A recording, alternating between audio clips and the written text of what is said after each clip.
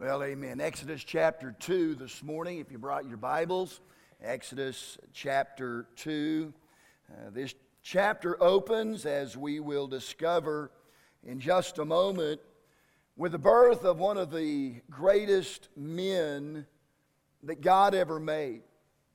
His name was Moses, and he towers like a titan across the vast reaches of our Bible. He is mentioned in 261 verses in Exodus, 80 verses in Leviticus, 216 verses in Numbers, 35 in Deuteronomy, 51 in Joshua, and 47 in the other historical books. He's mentioned in Psalms, he's mentioned in the prophets, he's mentioned 30 in 37 verses in the Gospels, Matthew, Mark, Luke, and John, 19 times in Acts, 22 verses in the epistles, and in one final time in the last book of the Word of God, the book of Revelation. Altogether, he's mentioned in 784 verses. Moses was known as the emancipator and the lawgiver of Israel. He was also a scholar and a soldier and a statesman and a saint. And here's what I submit to you this morning, that much of the credit for the man that he became must be given to his mother. Let's read our text and then we'll see if we can encourage the moms among us today. Beginning in verse 1, Exodus chapter 2. And there was a man of the house of Levi, and took to wife a daughter of Levi. And the woman conceived and bare a son. And when she saw him that he was a goodly child, she hid him 3 months. And we'll explain more about that in a moment.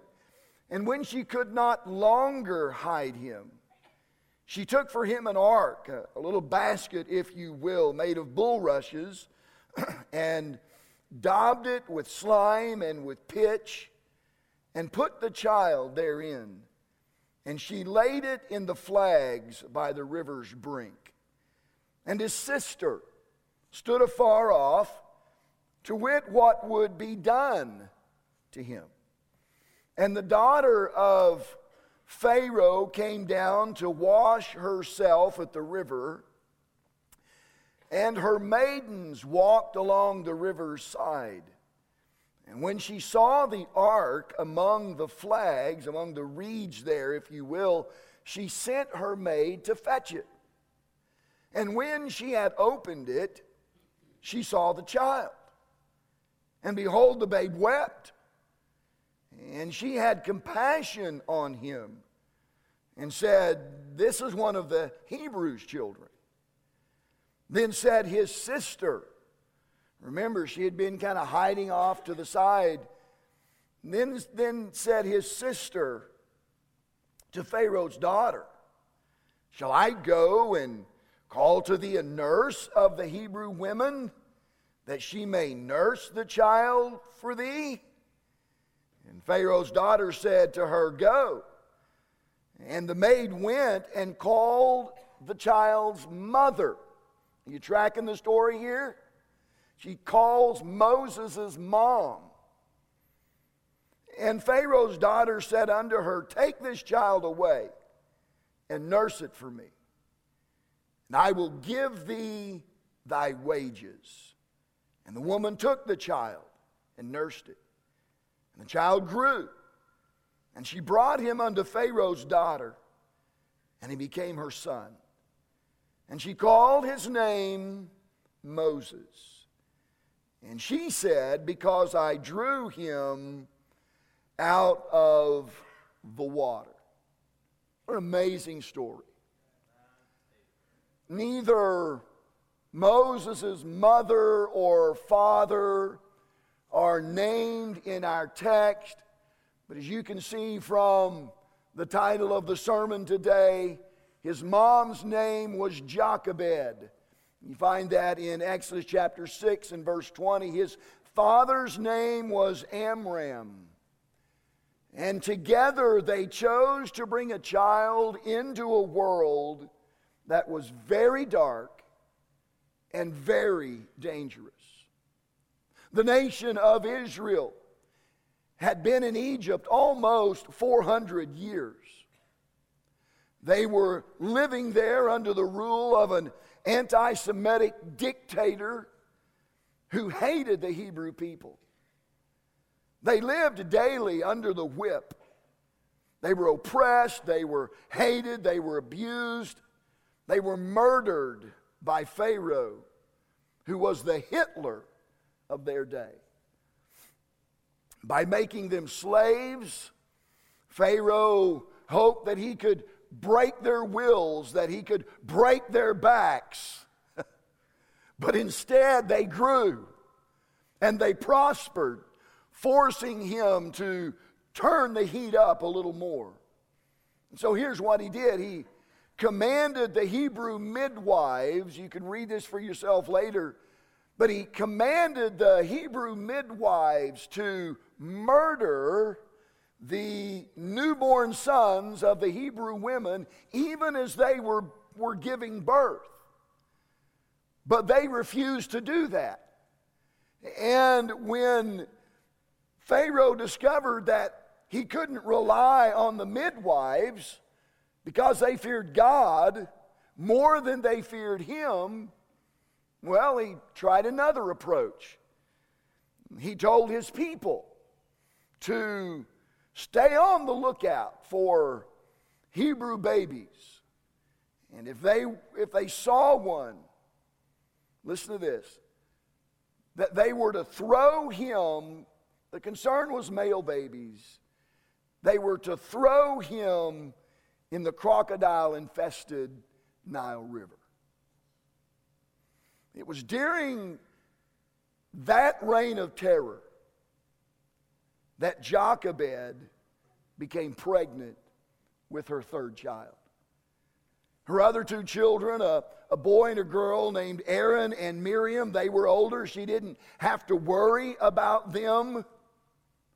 But the child in her womb would be fair game for any patriotic Egyptian in a bad mood. Can you imagine living with such fear? When I think of the times in which Jochebed was called to be a mother, I think of moms today. These are indeed challenging days to be a mother in our world, as there are so many forces at work which threaten to drown our children. Some kids are drowning today in the river of violence and promiscuity that is pouring out of media. Others are drowning in a sea of confusion as the lines between what is right and what is wrong are continually being blurred in our society. Still others are drowning in a competitive culture that rewards performance above character. Every conscientious parent knows how dangerous it is to grow up in our 21st century world. In the dangerous world in which she found herself, Jochebed stands out because she did what she could to save her child. Then, when she could do no more, she depended totally on the faithfulness of God. I'm telling you, she was a model of faith. And it's her faith that I want us to focus on for a few minutes this morning. And here's what I would say, first of all: Jochebed had a courageous faith. Jochebed had a faith that earned her an induction along with her husband into what we often call the Hall of Faith in Hebrews chapter 11. And here's what it says about Jochebed and her husband. By faith, Moses, when he was born, was hid 3 months of his parents because they saw he was a proper child. And watch this, they were not afraid. They were not afraid of the king's commandment. Though the king said that all of the male Hebrew babies had to be thrown into the Nile, Jochebed and her husband disobeyed the king and hid Moses for 3 months. That took courage. Took courage. I mean, imagine how hard it must have been to hide an infant. I mean, some of you moms, you're sitting here and you're like, how in the world did she do that? I couldn't have hid mine for 3 hours. She hid him for 3 months. We often think that faith is we think of it as passive. But listen, real faith is not passive at all. It's active. As we like to say here, faith is believing the Word of God and what, church? Acting on it. Believing the Word of God and acting on it no matter how I feel, because God promises a good result. Faith sometimes calls us to do risky things.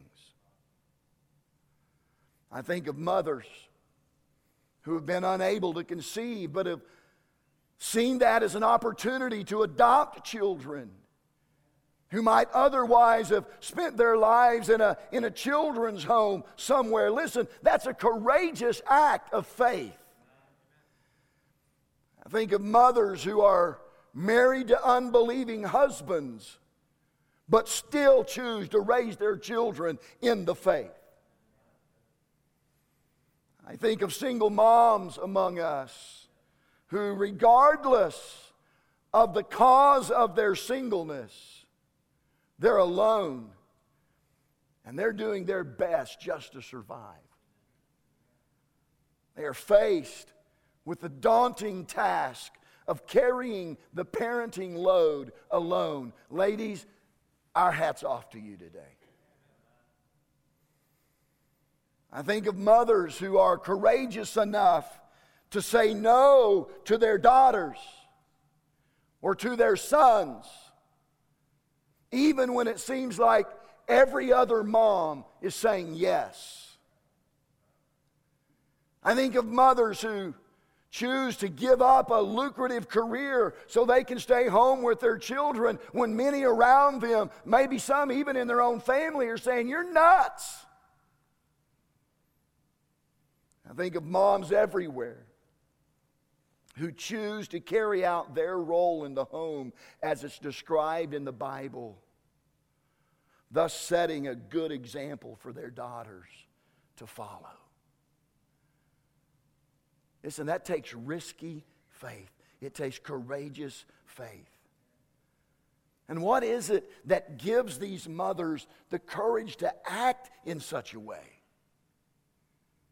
I would suggest that it's because they fear God more than they fear anyone or anything else. Their heart's desire is to please God more than they want to please their friends or their family or even their own children. And they trust God. They trust that as they're obedient to what He is calling them to do in the face of some threatening circumstances sometimes, their faith is in Him and that He will take care of them and their child. Jochebed had a courageous faith. Jochebed had a sensible faith. For as long as she was able, Jochebed hid her son and protected him the best she could But as we read, there came a time when she couldn't hide him anymore. So at that point, she built an ark. She wove together a basket, and she sealed it, and she placed it in the Nile. But she didn't just send Moses floating down the river. She was very sensible in what she did. She had a plan. She was very purposeful. She placed him among the reeds along the bank of the Nile River, knowing that at some point there were going to be some Egyptian women who came there, because they came there all the time. She also didn't just put him in the river and wave goodbye and say, "Hey, have a nice life, Moses. Maybe we'll catch up sometime." No, she had Moses' older sister stationed in a place, in a position where she could see everything that was going on. And when Pharaoh's daughter saw the basket and saw the baby, and she came to Pharaoh's daughter and she said, "Would you like for me to take that child and take him to someone who can nurse him?" She said, "Yes." And she took him back to his mother. And the plan was set in place. Jochebed was clever. She had a sensible faith. Listen, just because we say, "Well, I live by faith," doesn't mean we just live life haphazardly. No, there's sense and there's planning and there's being purposeful in the way we live. Mom, listen to me today. There's going to come a time when you got to let your baby go. Amen. There comes a time when you're going to take them to a dorm on a college campus somewhere. And you're going to drive off and you're going to be bawling like crazy, and Dad's going to be going, "Been there, done that 3 times. There comes a time when we have to let our babies go. But before you do, there are some very sensible things that you can do for him or for her. I think of things like teach them how to be responsible. Teach them how to be respectful. You can teach them how to be kind to others. I mean, listen, there are so many practical things that you can and should teach them to help them get along in life. Can I take just a moment to suggest the most important thing that you can do for your child? Here it is. Introduce them to Jesus. Introduce them to Jesus. You see, it doesn't matter how responsible or respectful or kind or loving or rich or famous your son or daughter becomes if at the end of their life they don't know Jesus. Yeah, but he was a great athlete. Yeah, but she was a surgeon. Means nothing if they don't know Jesus. Means nothing.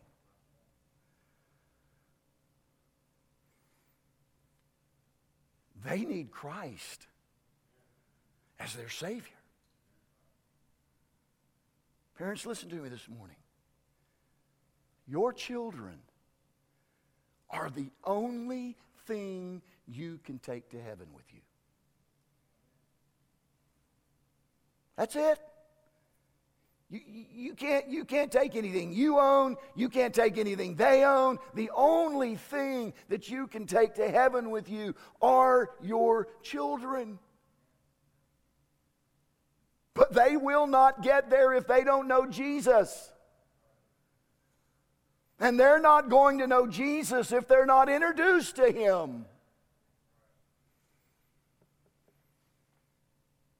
Now, granted, I get this. We raised 3 kids. And I totally understand that you can't decide for your children when it comes to their relationship with Christ. That's not your decision. That's theirs. But listen, you are a deciding factor. It's like my good friend Jerry Locke says, it's a give and take situation. You give your child an opportunity to know God personally, and then you take away any excuse they might pick up from an inconsistent life. Listen to what one pastor wrote. He said, you want to mess up the minds of your children? Here's how, guaranteed. Rear them in a legalistic, tight context of external religion where performance is more important than reality. He said, fake your faith. Sneak around and pretend your spirituality. Train your children to do the same. Embrace a long list of do's and don'ts publicly, but hypocritically practice them privately. Yet never own up to the fact that it's hypocrisy. Act one way, here's how he sums it up. Act one way, but live another. And you can count on it. Emotional and spiritual damage will occur.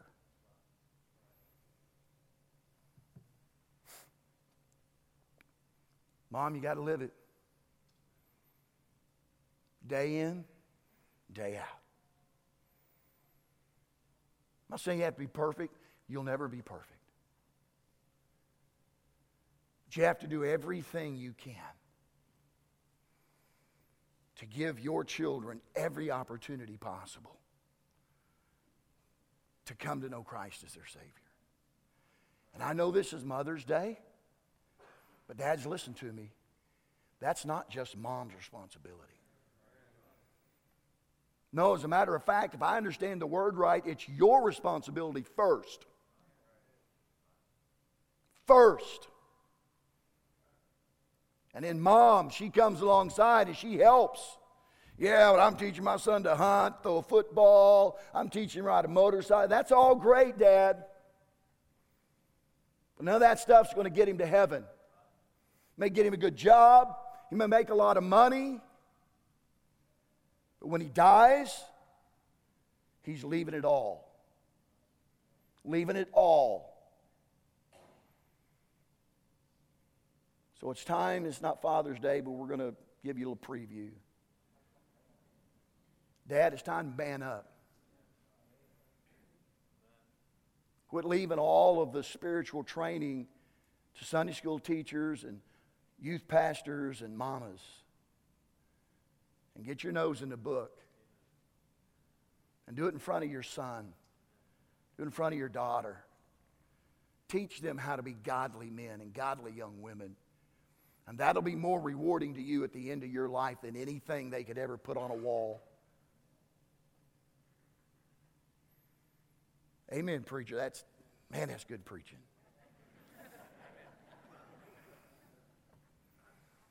I've often threatened to preach a Father's Day message on Mother's Day because sometimes that's the only day dads come to church. So I guess I took one step in that direction. So Jochebed had a courageous faith. She had a sensible faith. Let me say this, she had a rewarded faith. I want to read again from the book of Hebrews. I want to show you how Jochebed's faith was rewarded. By faith, Moses, when he was come to years, refused to be called the son of Pharaoh's daughter, choosing rather to suffer affliction with the people of God than to enjoy the pleasures of sin for a season. esteeming the reproach of Christ greater riches than the treasures of Egypt. For he had respect unto the recompense of reward. By faith he forsook Egypt, not fearing the wrath of the king. Where do you suppose he picked that up at? He picked it up from mom and dad, because they didn't fear the wrath of the king either. Not fearing the wrath of the king, for he endured as seeing him who is invisible. To sum that up, Moses refused social position. He refrained from sinful pleasure. He rejected short-term prosperity.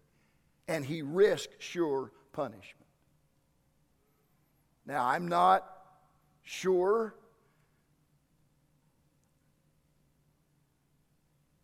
Jochebed, or I am sure I should say, Jochebed didn't live long enough to see the man of God that her son became. But though dead, her voice was still being heard through Moses' extraordinary devotion to the Lord. She lived a life as unto the Lord, and her son lit his torch at her flame. It was Jochebed's love, faith, and courage that saved her child from a cruel death and preserved him to be a blessing to the world.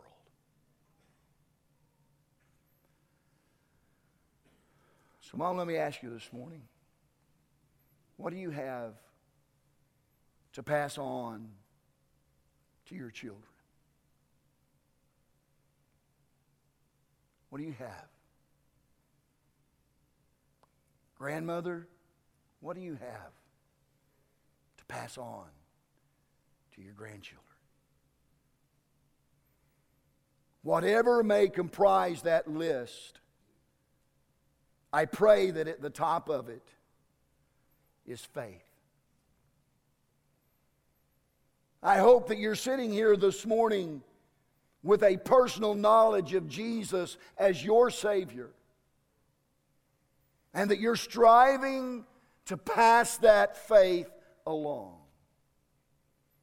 And if that's not the case today, then we're going to make it possible for this to be your day.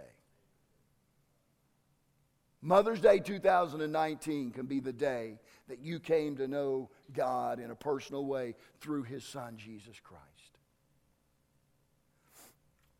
And then for moms here, both married and single, whose faith is in Jesus, and you are doing your best to pass that faith along to your sons and daughters, can I just encourage you today, keep up the good work.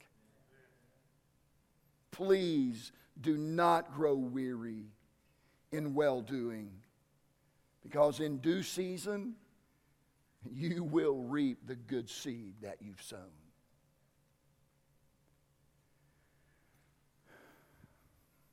And then I want to say something real quick to another group of moms that may be here. I know there are some here today.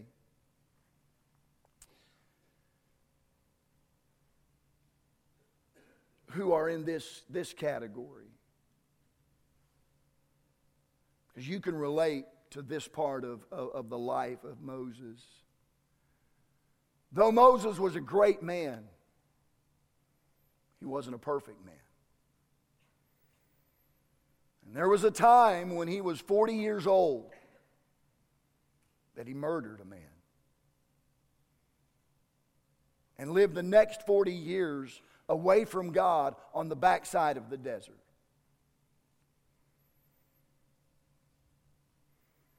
But eventually, Eventually, he found himself back on track and doing what God had planned for him to do. If you're a mom here today